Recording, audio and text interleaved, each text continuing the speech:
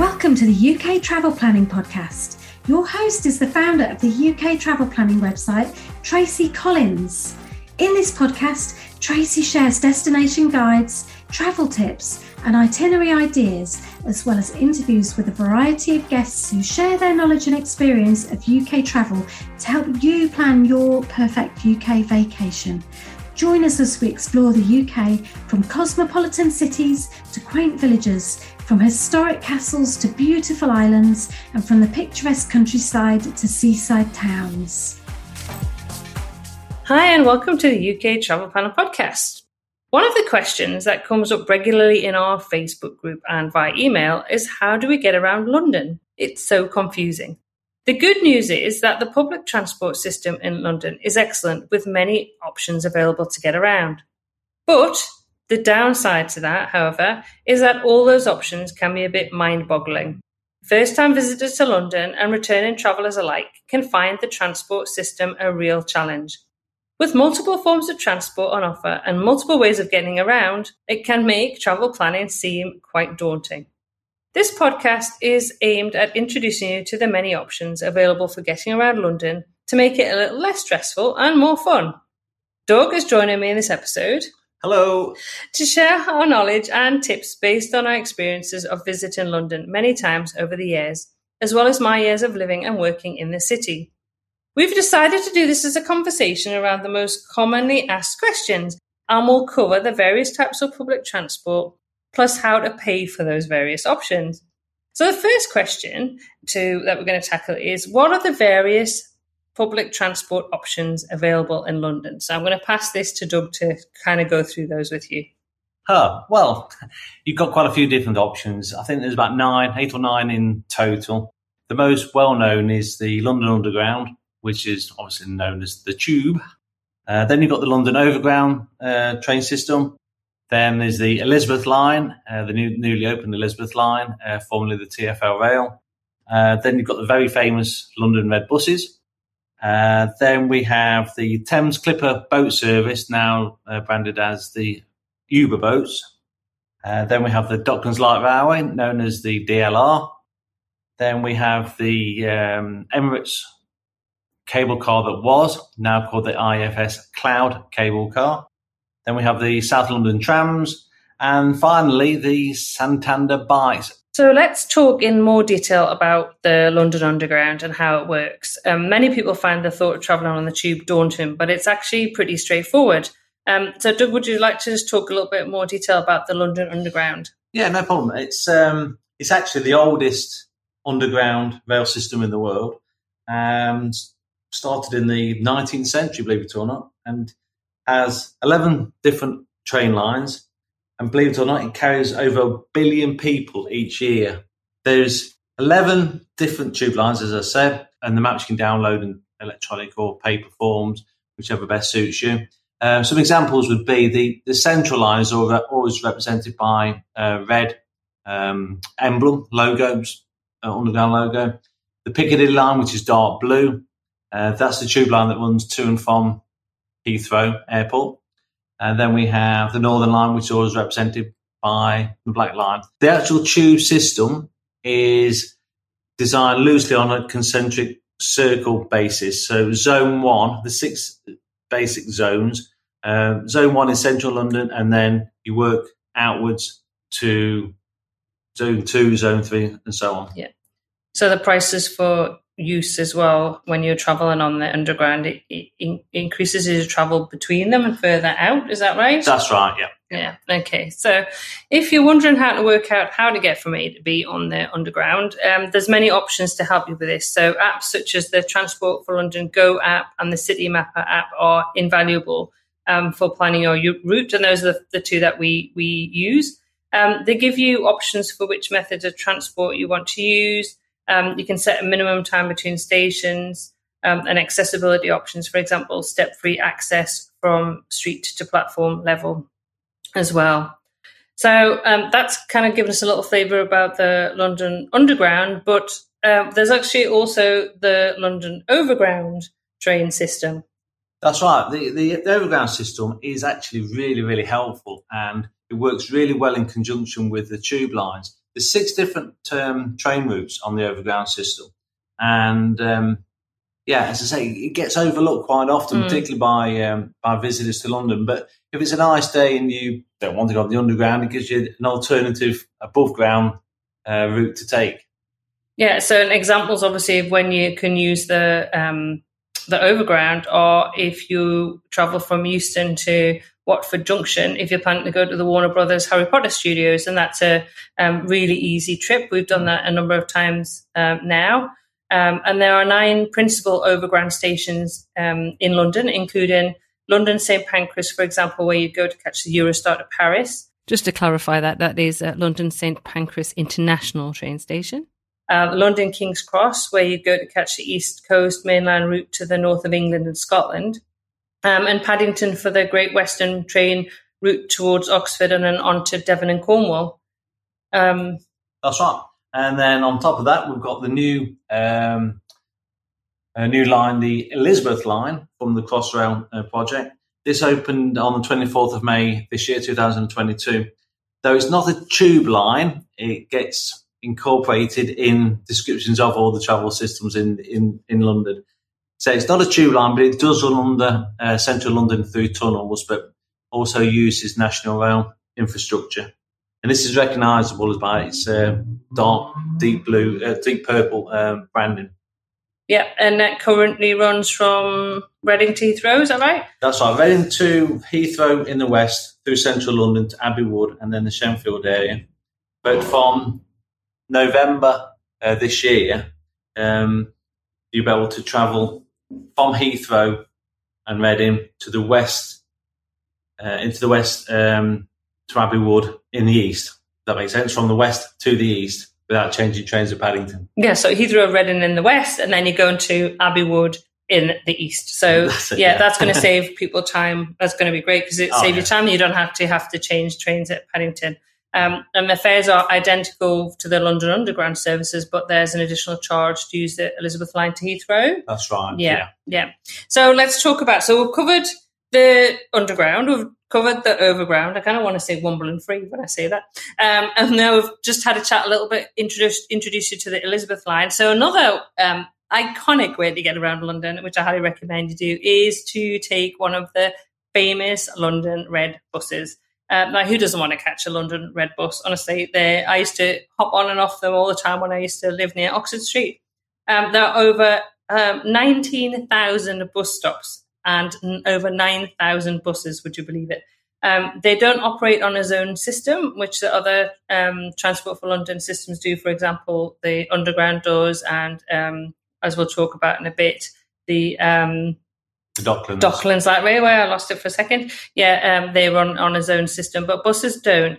But I'd recommend jumping on one. It's a good way to see London from above ground, and it's also a budget-friendly way to get around the city. You can use a mixture of the tube and London buses to get a really good view of London.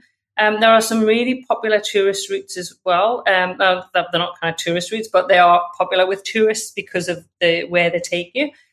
So these sightseeing bus routes are Route 24, which takes you from Pimlico to Hampstead Heath, and that'll take you past Westminster Abbey, Downing Street, Trafalgar Square, Nelson's Column, and into Camden. Route 11, which is Fulham to Liverpool Street. So that when you go through the King's Road in Chelsea, Westminster Abbey, Big Ben, House of Parliament, Fleet Street, St Paul's Cathedral, and you end near Spitalfields Market for that one. And then Route 9, which is Aldwych to Hammersmith, where you'll pass through Trafalgar Square, Piccadilly, Knightsbridge, where you can get off for Harrods, Royal Albert Hall, Kensington Gardens, and Holland Park. So I will link to those particular bus routes in the show notes, but those are very popular sightseeing routes. And again, it's a really cost-effective way to travel around London. I'm talking about sightseeing. That takes me to actually one of my favourite ways to get around London, but I'll actually get around on the Thames. And that is to take the Thames Clipper Uber boats.